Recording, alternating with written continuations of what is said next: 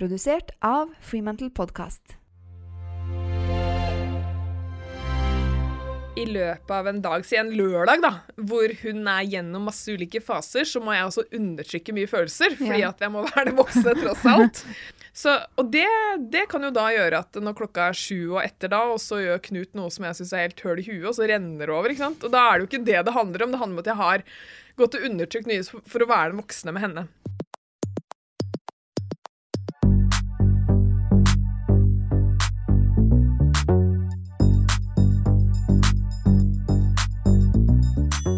Mitt navn Mira Khan, og dette første episode av sesong 7 av Mamma jobber. Og i denne episoden så snakker jeg med Cecilie Ystenes Myhre. Hun altså mildt sagt en kick-ass mentaltrener med skrekkelig lang utdannelse og over 15 års erfaring. Og hun jobber med alt fra proffspillere til topp næringslivsledere, de beste på sine felt. Så jeg må jo si at det kom jo kanskje ikke som en overraskelse i denne praten når hun fortalte meg hvordan hun jobber målrettet med å nå egne mål, eller at hun har en fast struktur for pauser for å remobilisere, men desto mer spennende for oss andre å lære av. Cecilie et veldig inspirerende menneske, og i denne episoden tror jeg det mange bra tips å ta med seg.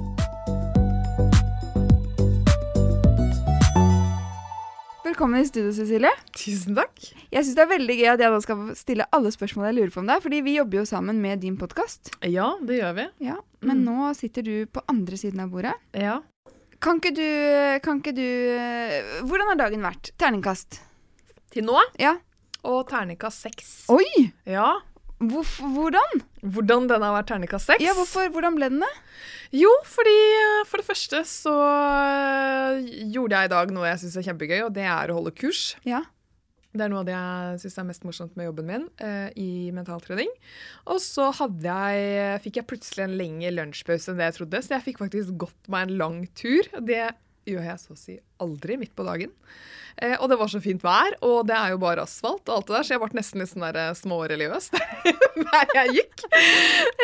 Og så var det masse bra ting som skjedde på mailen, og så dro jeg innom og kjøpte blomster til deg. Ja, det fordi du så flink. Ja. Tusen takk. Og så skal jeg komme hit og snakke med deg, og så blir det god middag i kveld. Men det veldig interessant faktisk, fordi du sendte meg jo mail i går kveld, og så spurte du, kan vi møtes tidligere, for jeg fikk en luke. Og da gikk jo jeg rett til den. Ja, det kan jeg jo få til, liksom. Nå kan jeg flytte litt rundt, og så kjente jeg stresset bare vokste. Og så det var ikke meningen. Nei, herregud, det jo mitt eget ansvar. Og så tenkte jeg sånn, kan bare si nei. Og så tenkte jeg, hva det verste som skjer? Hun pleier å ha ganske mye å gjøre. At hun får en break på dagen, det sikkert ikke så dumt det heller. Og da har du jo kost deg så mye! Jeg har kost meg så fælt. Så det var helt riktig. Ja, det var det. Men du, fortell oss kort, hvem du? Hvor bor du? Hvem bor du sammen med? Ja, Cecilie. Jeg 38 år, bor på Ullern sammen med Knut, som kommer fra Abelse, Oslo-gutt. Og vi har da Victoria, som 1,5. Trives med det. Jeg driver jo eget selskap, eget konsulentselskap, med 6 pers, så det nok å holde tak i. Og så gir jeg snart ut bok, som heter Ståstøtt. Ja. Så ja, jobben min jo å formidle mentaltrening i ulike foraer, og hjelpe andre, så det bruker jeg mye tid på. Og mannen din, han eller hva jobber han med? Han politi. Han politi. Du har en master of management i relasjonsledelse og coaching, stemmer ikke det? Og så sa du jo, du mentaltrener, og så du gründer, og du bedriftsleder. Og så har du 6 ansatte, så du jo litt leder også egentlig. Yes. Ja, ikke sant? Så du har jo en del hatter. Hvordan ser en vanlig hverdag ut? Og den super, altså den så variert.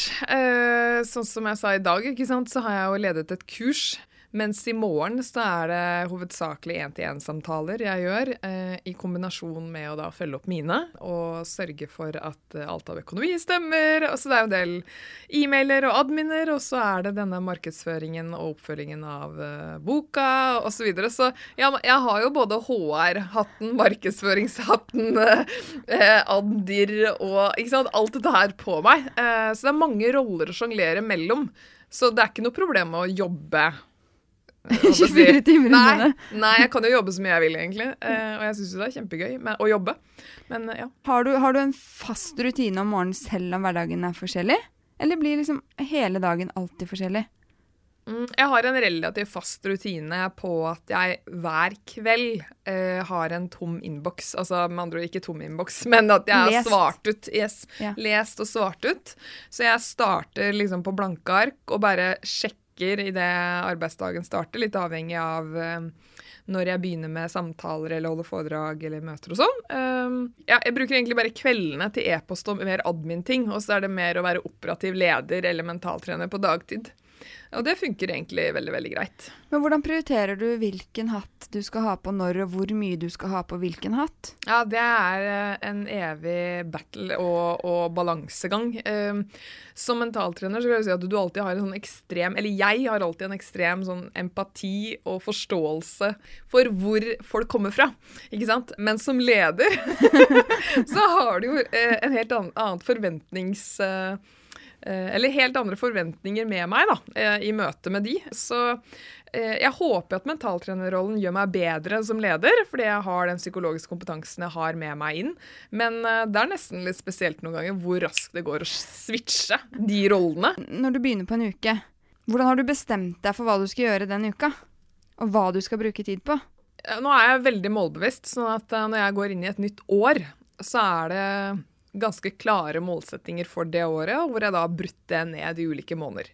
Så kan det selvfølgelig justere seg, men det betyr også at det er ganske satt hva jeg gjør hver måned og hver uke. Og da må jeg bare hele tiden ha et sånn overordnet blikk på å se alle de aktivitetene som nå er plottet inn i kalenderen, leder de til de målene, både internt og eksternt, eller gjør de ikke det? Og da kan jeg omrokere. Ja, da har du en sånn ledestjerne hele veien. Yes. Ja, det gjør det jo mye lettere egentlig. Ja, det gjør det veldig mye lettere i forhold til hva sier jeg ja til og hva sier jeg nei til. Ja. Og der er jeg ganske ekstrem.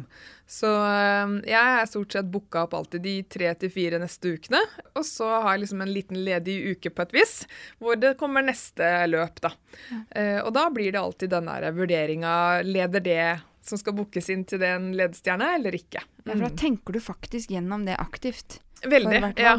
Og da kan det også være ting du tenker sånn, det hadde vært gøy, men det leder ikke frem til målet, og da sier du nei. Da sier jeg nei. Ja. Det er jo alltid veldig mange kule ting å egentlig gjøre. Sånn, ja, det er jo det. Ja. Men hvordan vet du liksom, jeg føler at det er jo ofte mange mellomprosjekter, hvis du skjønner hva jeg mener, som er sånn, ja, det kan lede til målet, men jeg vet ikke om det kommer til å gjøre det. Som er i gråsonen. Hva gjør du med de? Jeg prøver å ha et minimum av de, men jeg synes også de er veldig fine å ha, fordi at det, som du sier, det kan jo lede til noe spennende, og så er det gøy å kanskje ha den prosessen. Men jeg prøver å ha lite av det, for jeg vet at jeg er veldig svart-hvitt der. Jeg går sjelden sånn halvveis inn i noe, jeg går all inn i noe, og da må jeg kjenne at det har en purpose og har en mening opp mot det jeg finner meningsfullt, ikke sant? Ja. Så lite av det. Ja.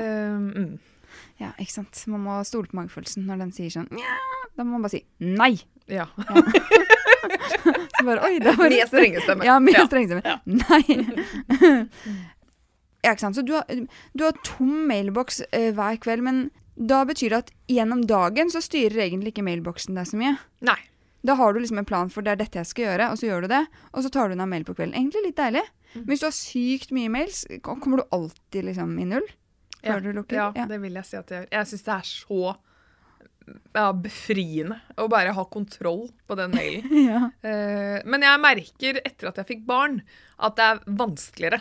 Ja, så før så var jeg veldig sånn at jeg hadde svart ut alle, også med sånne midlertidige svar. Jeg har lest den, men kommer tilbake til deg, typ.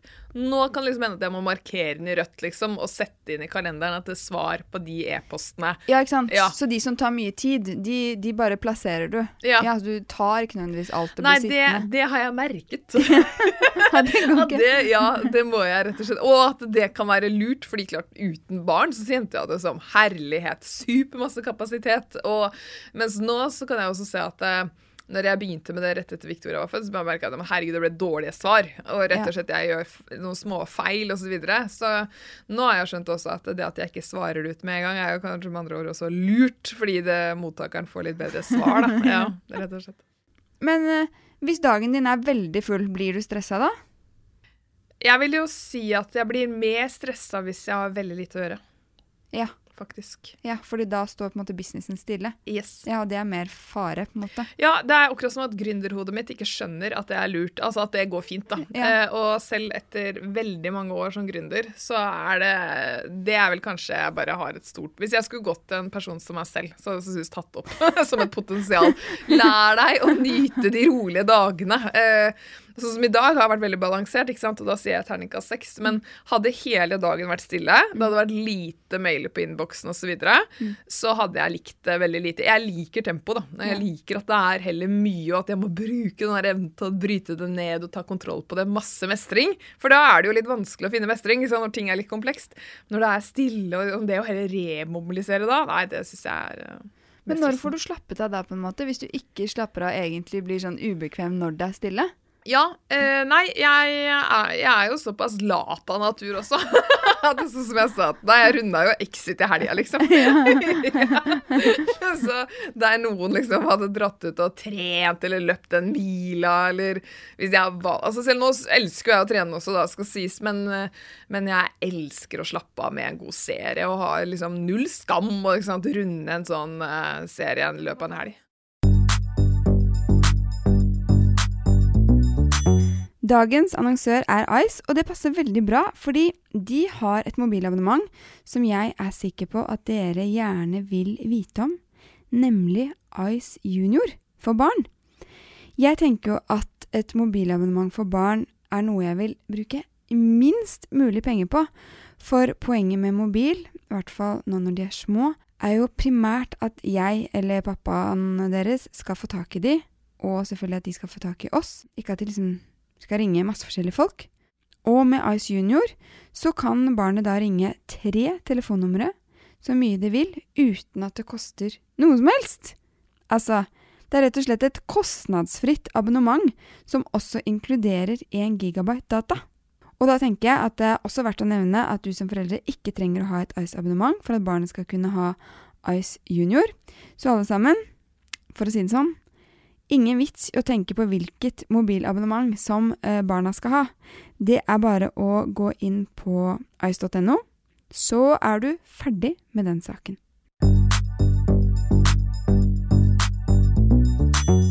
Pauser jo viktig i løpet av en dag, har jeg skjønt. Jobber jeg jo hardt med. Yeah. Terningkast, hva gir jeg meg selv? 2,5! Ja, da må vi jobbe med det. Stort potensial, tenker jeg. Ja, det jo bra. Ja. Men du god på pauser? Har du lagt inn pauser i løpet av dagen? Ja, jeg vil si det. Men jeg ganske pragmatisk på at det litt sånn, noen arbeidsoppgaver mener jeg krever for eksempel 90 minutters arbeid da. Så selv om jeg kanskje vet at sånn oppmerksomhetsmessig hjernen hadde hatt godt av at jeg tok 30 minutter, så kan det være at opp mot oppgavens karakter og så videre, så jeg lurer at jeg kjører på 120 minutter, og da gjør jeg det ganske standhaftig, og så hviler jeg bedre når jeg da ferdig. Men jeg legger inn pauser i kalenderen min i løpet av en dag. Ikke sant? Men jeg har nok flere 5 minutter, 10 minutter, enn jeg har den der, sånn som jeg sa, det skjer aldri nesten at jeg går en times tur midt på dagen. Den tiden har jeg ikke. Nei. Men når jeg har 5 minutter eller 10 minutter, som jeg har aldri møter som varer lenger enn 50 minutter, så hviler jeg, og da det bare å stirre ut i lufta, eller da har jeg en ganske klar rutine da, på hva jeg gjør for å remobilisere. Ja, fortell rutinen. Ja. Nei, det kan for eksempel være at da logger jeg, nå det jo Zoom da, eller Teams, og da logger jeg av, og da legger jeg alt elektronikk bort, og så går jeg ofte og liksom sjekker av liksom, hvordan står det til med meg, liksom. Hvor fokuset mitt, og hvis jeg kjenner at fokuset veldig på det som nettopp var, så prøver jeg bare å sentrere meg inn her og nå, og gå liksom bort til kanskje et annet rom, bare for å puste litt og se litt ut i lufta. Og så prøver jeg å være flink faktisk på, dette høres ganske banalt ut, men jeg må liksom være veldig bevisst på da å få i meg vann, for jeg drikker mye kaffe ellers, få i meg vann og gå på do og så videre, for ellers kan jeg faktisk glemme sånne ting. Ja, og så føler jeg meg helt ferdig på slutten av dagen, så det sånn primærbehov, hva trenger jeg? Ikke tenke på noen ting, bare være, prøve liksom å få med meg hvordan været, hvordan ser du, trekk kanskje litt luft hvis jeg kan det. Og når det da 2-3 minutter igjen, til neste møte så kobler jeg meg på igjen, og da vel sånn, ok, hva viktig nå? Da kommer de siste forberedelsene for neste møte. Det skal jeg jo gjøre. Nå skal jeg inn og legge inn. Jeg må bare legge det inn i kalenderen. Ja. Det er jo veldig lurt. Fordi hvis det ikke ligger i kalenderen, så er det jo ikke plass til det. Nei, og jeg må det, for at det er klart, sitter jeg har 6 møter back to back uten den rutinen, så blir ikke de møtene bra, og det er jo helt umoralsk. Ja. Sånn at, men det er klart at da blir det jo i hvert fall 50 minutter da, til sammen faktisk, med hvor du trekker litt i girspaken og sier, nå må jeg stoppe opp litt og ta litt vare på meg selv for å remobilisere. Og det gir jo meg også mestring og selvtillit og gjør at jeg kan komme inn i ettermiddagen og i hvert fall ha hodet over vann da, og ikke under. Jeg ikke føler deg helt punch, Jeg er ikke helt punch, nei.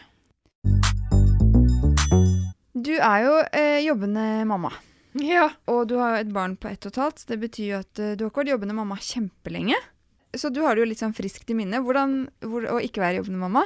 Hvordan synes du det er, overgangen og liksom, hverdagen nå? Ja, nei, jeg synes, for det første, jeg hadde så godt av å få den ungen på Victoria. Fordi at det å være gründer elsket det, og elsker det, men det ble også veldig altoppslukende.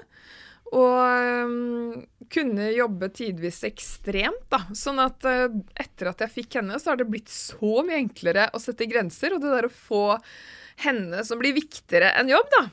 Ikke at ikke mannen min var viktig, men han var jo der sånn. Så det er ikke vanskelig for meg, og når jeg kommer hjem da, eller hun kommer hjem nå om dagen, og liksom si at nå kan den jobben få pause 3-4 timer før jeg tenker på det igjen, for hun er viktigere. Og det hadde jeg så godt av, etter å liksom gått all in på dette jobbstyret i så mange år. Så selv om jeg har en veldig verdifull jobb, så var det veldig bra for meg, og veldig bra for familien vår, og veldig bra for hvilen. For da klarer du å koble av, på en måte være til stede. Da liksom bare legger du jobben fra deg? Ja, jeg sleit litt med hvordan jeg skulle gjøre det i starten. Det måtte jeg liksom, men så skjønte jeg at så jeg har det som en sånn rutine at hvis jeg da kommer hjem da, og hun er allerede hjemme kanskje fra 4 eller noe sånt, så legger jeg alt av elektronikk og PC og sånn i gangen, lukker døra, og da er det som ganske klart markering for både meg og hjernen da. Det der skal ikke jeg se på før hun er i seng eventuelt, og etter at jeg har spist middag, liksom. Du har veldig god selvkontroll. Jeg tenker jo at jeg skal gjøre disse tingene også, jeg gjør jo ikke det. Gjør du ikke? Nei, den telefonen, den følger jo rundt etter meg, liksom. Ja, men det er derfor jeg må ha den i den gangen, fordi at out of sight, out of mind da, funker veldig bra på meg. Hvis jeg har den med, så kan jeg love deg at jeg på ubevisst automatikk tar den opp. Det er jo ikke liksom en intensjon da, men og så kan jeg jo kjenne på, nei, nå skulle jeg kanskje sjekket mobilen, ikke sant? Men da rekker jeg jo å tenke, i det jeg går ut den gangen og skal hente den, må jeg dette? Er det viktig nok kontra å sette meg ned med duplån, liksom? Og da i hvert fall i 9 av 10 tilfeller da, så sier han, nei, det trenger jeg ikke. Men har du på lyden sånn at hvis noen viktig ringer, så hører du det? Eller? Nei, jeg har ikke det. Jeg synes ikke at det er så viktig. Nei, men altså, jeg har jo ikke den type jobb. Og så tenker jeg, da får de heller komme gjennom til Knut. Og si. Han har jo en jobb som er litt annerledes. Han må jo ha på lyden. Men hva er det du synes er mest utfordrende med balansen mellom jobb og familie? For du har jo endret ganske mye på hverdagsstrukturen din da, etter at du fikk barn. Det jeg synes både er lett, men også kan være utfordrende, det er liksom at den der gamle Cecilie dukker opp innimellom, og jeg elsker jo å si ja og møte folks behov, spesielt når det handler om da at jeg kan få lov til å formidle mentaltrening, som jeg vet kan hjelpe veldig mange. Så dette med å si nei, jeg kan ikke da, eller ønsker faktisk ikke det, fordi da skal jeg heller være med henne eller familien min. Der kan jeg liksom noen ganger sånn, drar jeg dette her litt langt nå? Altså, sånn, det går sikkert fint det om jeg hadde tatt en ettermiddag, men jeg er nok litt redd for at hvis jeg åpner den døra veldig, så plutselig så tar det meg litt. Og jeg har jo bestemt at det blir Victoria da, det blir ikke flere barn.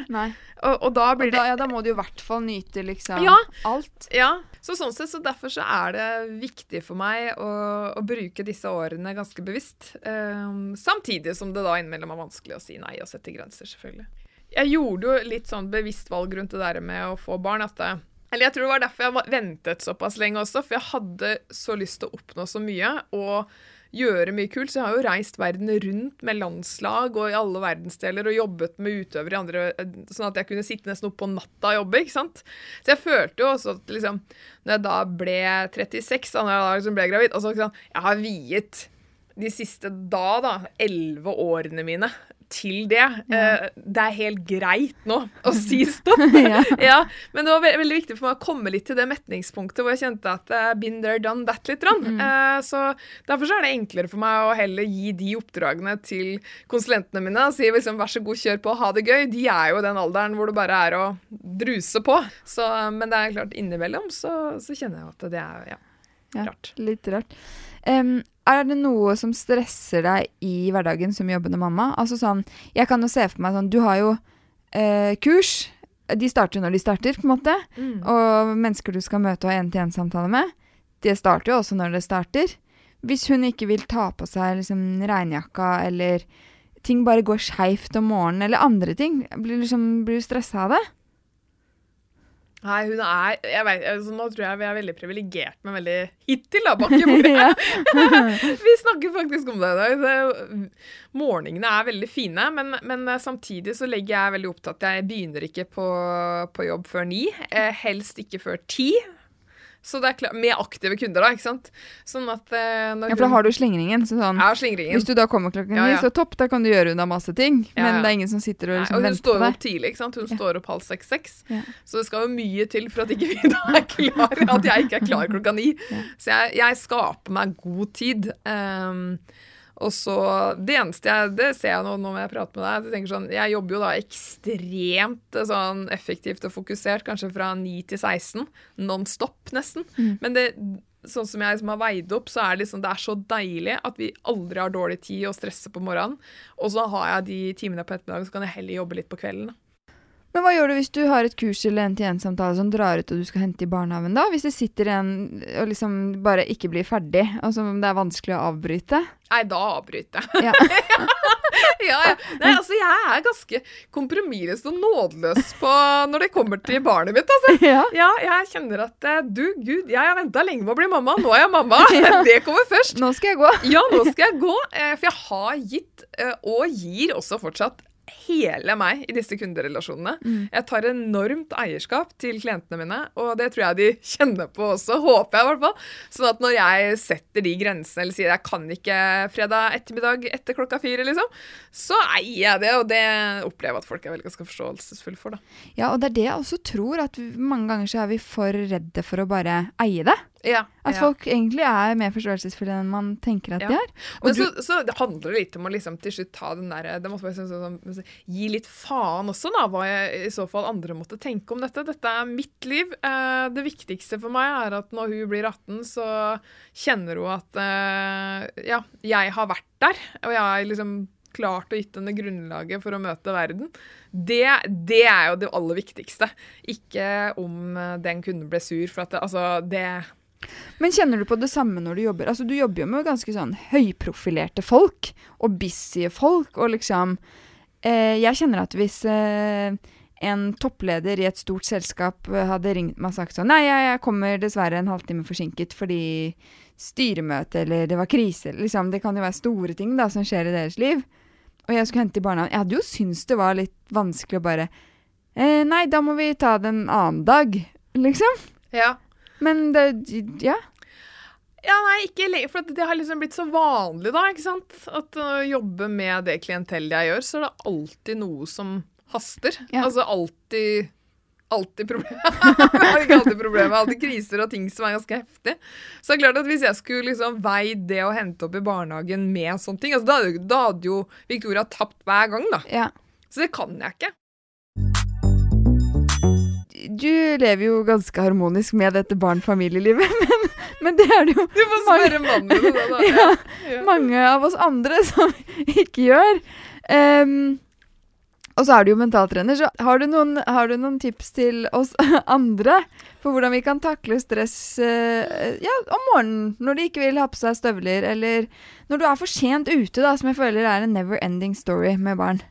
Det jo nesten litt sånn som når man opplever stress på andre arenaer, at det der med å innimellom ja, det en grunn til at vi sier telt til 10 da, eller sov på det. Skape seg litt tid til rasjonaliteten for å komme på banen, for ellers så blir vi jo ekstremt emosjonsstyrt. Ja. Det merker jo jeg også, hvis det skjer ting med henne eller noe sånt som, ja, hvor jeg bare, hva skjedde her nå, liksom? Så det det der å puste og prøve å finne roen før man agerer, da. Om det liksom, ok, nå tar jeg meg en runde i leiligheten på nytt her, før vi prøver på nytt. Det føler jeg hjelper selv, i hvert fall. Og det der å prøve å snakke til dem som et voksen menneske nesten, hjelper også. Men jeg kan jo merke det selv, at i løpet av en dag, si en lørdag da, hvor hun gjennom masse ulike faser, så må jeg også undertrykke mye følelser, fordi at jeg må være det voksne tross alt. Så, og det kan jo da gjøre at når klokka 7 og etter da, og så gjør Knut noe som jeg synes helt høl i huet, og så renner det over, ikke sant? Og da det jo ikke det handler om. Det handler om at jeg har gått og undertrykt nye for å være den voksne med henne. Og der tror jeg bare det kjempeviktig å få debriefet og fått litt ut og satt ord på hva man har følt på underveis. Jeg kan i hvert fall være veldig mye bekymret for henne og redd innimellom, for hun utrolig utforskende. Så det vel kanskje bare det jeg vil si i den setningen, som at man må være raus med seg selv, og man må undertrykke veldig mye, og at det innimellom bobler over.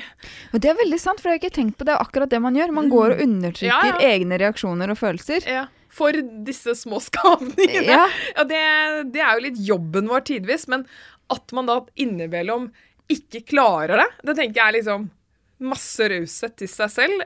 Men jeg må jo bare si det, fordi hvis det høres ut som alt harmonisk og så videre, altså jeg tror nok jeg hadde en kjempetøff graviditet, en veldig tøff fødsel, så jeg føler på mange måter at jeg har fått igjen litt med en rolig unge etter det det første. Men det andre må jeg jo si at jeg har aldri vært så utenfor komfortsonen som jeg med å være mamma, fordi helt nytt område, aldri vært noen sånn babyperson, så alt på en måte nytt, og jeg har så godt av det. Så godt av det. Så ja, jeg må liksom håndtere mye mer følelser her enn på mentaltreningsavdelingen, arenaen eller gründerarenaen da. Ja. Så bra, fordi nå tenkte jeg at jeg skulle snakke litt om mental styrke, som jeg synes veldig fascinerende. Men kan ikke du først si litt sånn, hva legger du i det, mental styrke?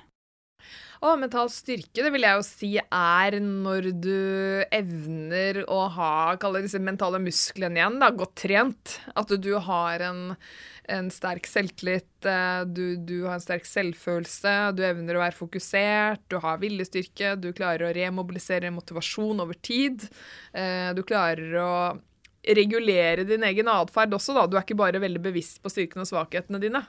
Sånn at du klarer å ta kontroll da, på de tingene som du vet egentlig forstyrrer, litt klisjéaktig sagt, men den beste versjonen av deg selv. Nå svarer jeg egentlig på mitt eget spørsmål fra sted, for nå har jeg jo egentlig konkludert med at mental styrke vil gjøre livet lettere som mamma. Du enig? Ja, definitivt. Fordi hvis du klarer å ha den strukturen og mobilisere og liksom... Ja, det tror jeg uten tvil. Jeg synes, som jeg sa, det der å gå ut av komfortzonen igjen i en alder av 37 på liksom en helt ny arena som mamma, og i hvert fall med den graviditeten og fødselen og sånn, hadde jeg ikke hatt den verktøykassen og klart liksom å konvertere den på det private, så tror jeg hadde vært mye mer frynsete enn det jeg var da. Det klart, der har jeg liksom... Jeg jo kjempeheldig, for jeg sitter og snakker om dette her da, og trener andre hver eneste dag, så noen fordeler får jeg jo at liksom, hjernen min bare blir ekstremt programmert på det, at jeg klarer raskt å ta meg selv i at nå skjer det, nå har jeg undertrykket så mye, så nå får du stormen, Knut, liksom. Sorry. Så jeg klarer kanskje raskere å ta meg i det. Og be om hjelp, for eksempel, eller hva det noen men... Ja, for du skjønner også mye av hva som skjer. Hva som skjer, og det akkurat det samme som med unger, ikke sant? Når vi skjønner hvorfor de reagerer som de gjør, så kjenner vi jo mye mer på at vi klarer å puste og gjøre gode valg. Og sånn blir det litt med sånn selvomsorg også, da. Rett og slett. Og når jeg føler meg helt hjelpeløs, så det liksom bare å gå til kilden i faget mitt på en ting, og det handler om å be om hjelp. Ja. Og det ville nok gi rundt meg påstått at jeg kunne blitt mye flinkere til. Ja, og be om hjelp til ting. Men sånn praktisk hjelp, sånn kan du hente i barnehaven, kan du få sove. Også. Ja, men også det å stå i tøffe faser. Altså, jeg liker å prøve meg selv først, og kan nok bli seig. Så hvis jeg har stått i tøffe forhandlinger, eller... Ja, et eller annet sånt, så kunne jeg med hell sannsynligvis sagt at nå kunne jeg sikkert fått en juridisk person på laget her, eller liksom, jeg trenger ikke leke både det ene og det andre.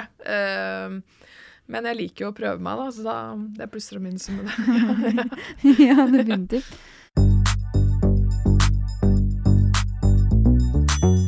Morgenlevering er min annonsør, og det digger jeg fordi jeg bruker morgenlevering masse selv. Men nå bruker jeg det også mye for å sende hyggelige frokostprodukter til de jeg er glad i, fordi de får jeg ikke sett så veldig mye akkurat nå. Men denne covid-skiten. Så jeg tenker, trenger ikke å vente på bursdag eller ny jobb eller sånne anledninger. Jeg bare sender nybakt brød, en ferskpresset appelsinjuice, kanskje noen nybakte croissanter sammen med litt syltetøy. Jeg sender faktisk også blomster iblant, og alle blir jo helt utrolig glade. Og på mange måter så er det jo litt sånn dobbelt glede, fordi du våkner om morgenen, gnir deg litt i øynene, ser på mobilen, og så bare SMS, gave til meg! Og så tasler man ut i tøfler og henter det, og så er det masse digge frokostprodukter. Jeg har ordnet en liten rabattkode til dere, så dere får nå 15% rabatt på et kjøp fra 22. mars til 31. mars med kodeordet MAMMA15. Skriv ned MAMMA15, og morgenlevering leverer i Oslo omegn, Stavanger, Bergen og Trondheim. Og bestiller du før klokken 21, så kommer leveringen dagen etter på morgenen. Så jeg tenker sånn, finn en venn eller noen i familien du er glad i. Det er så verdt det, og de blir så glade. Og husk, kodeordet MAMMA15 kan brukes både i appen til morgenlevering og på nettsiden.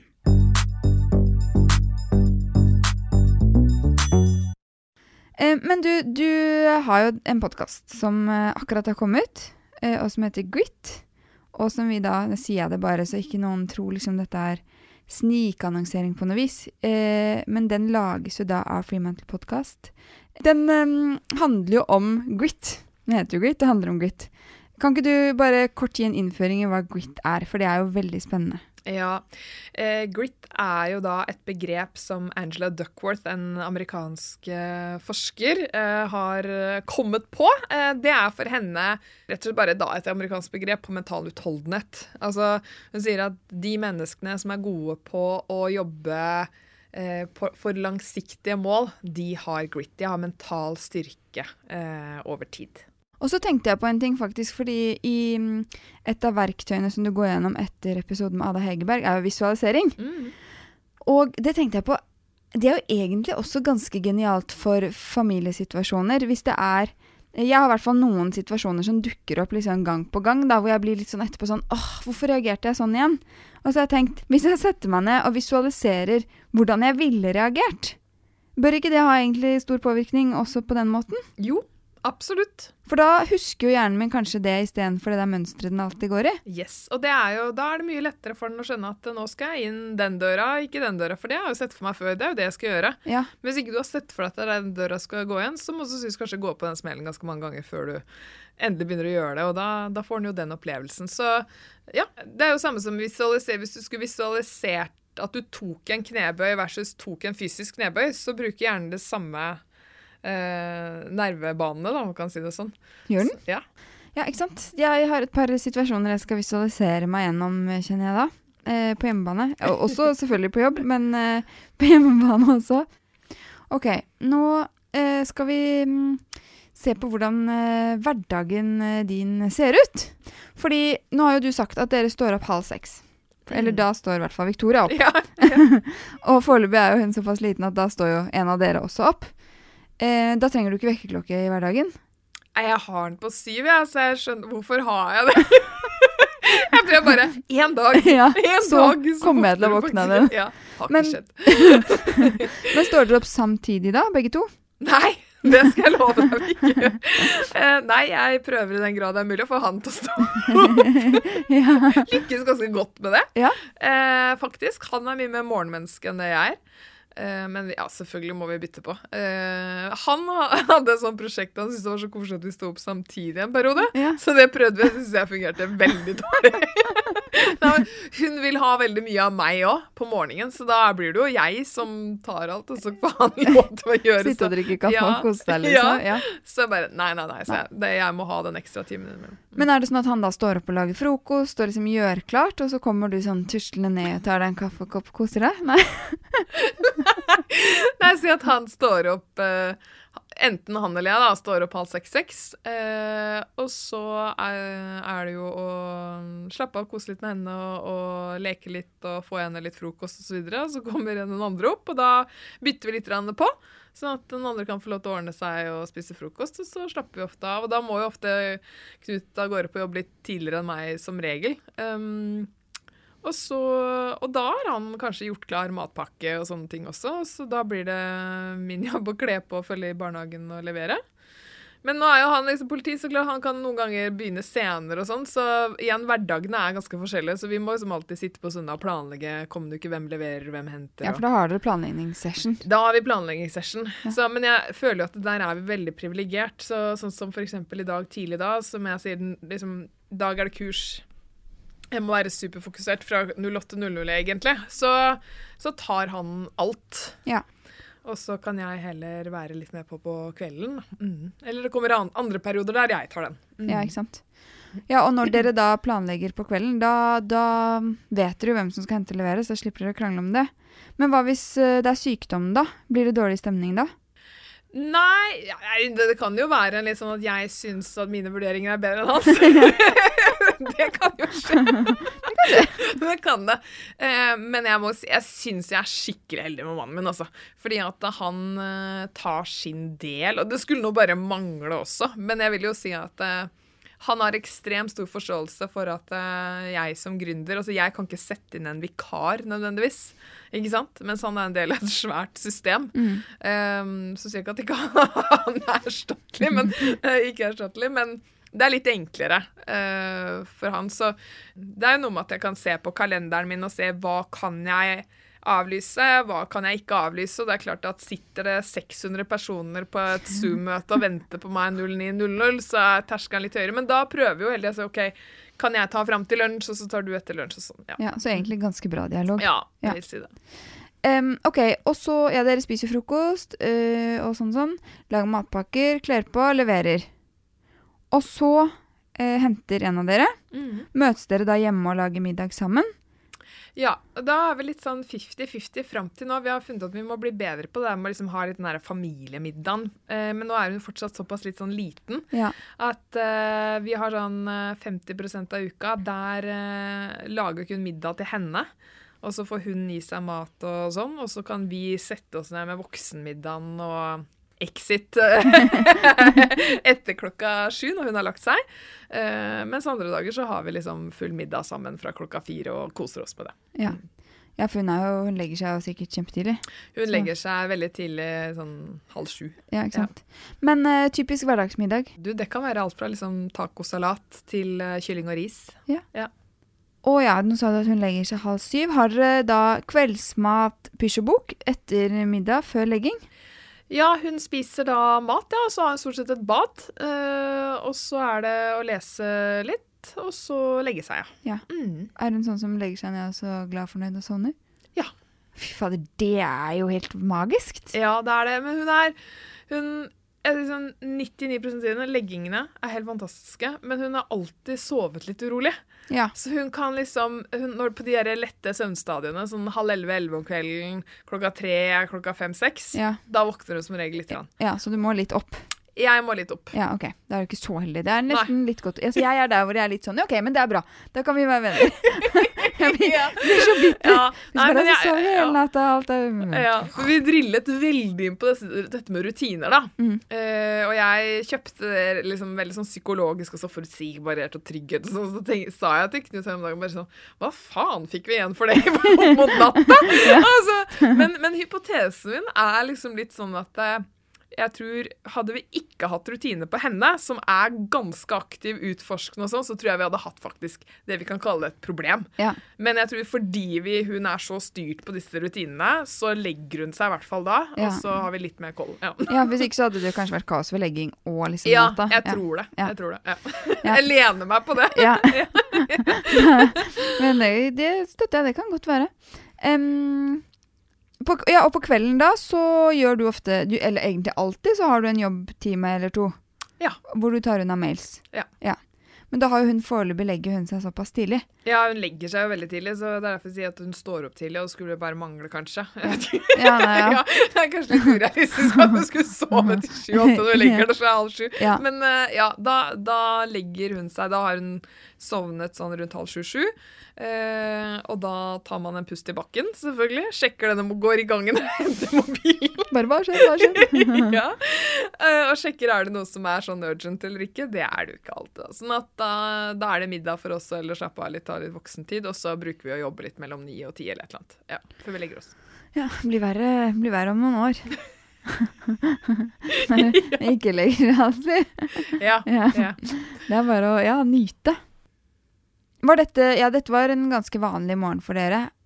Og det er jo ingenting, eller pleier ikke å skjære seg for dere om morgenen. Dere har liksom harmonisk morgen.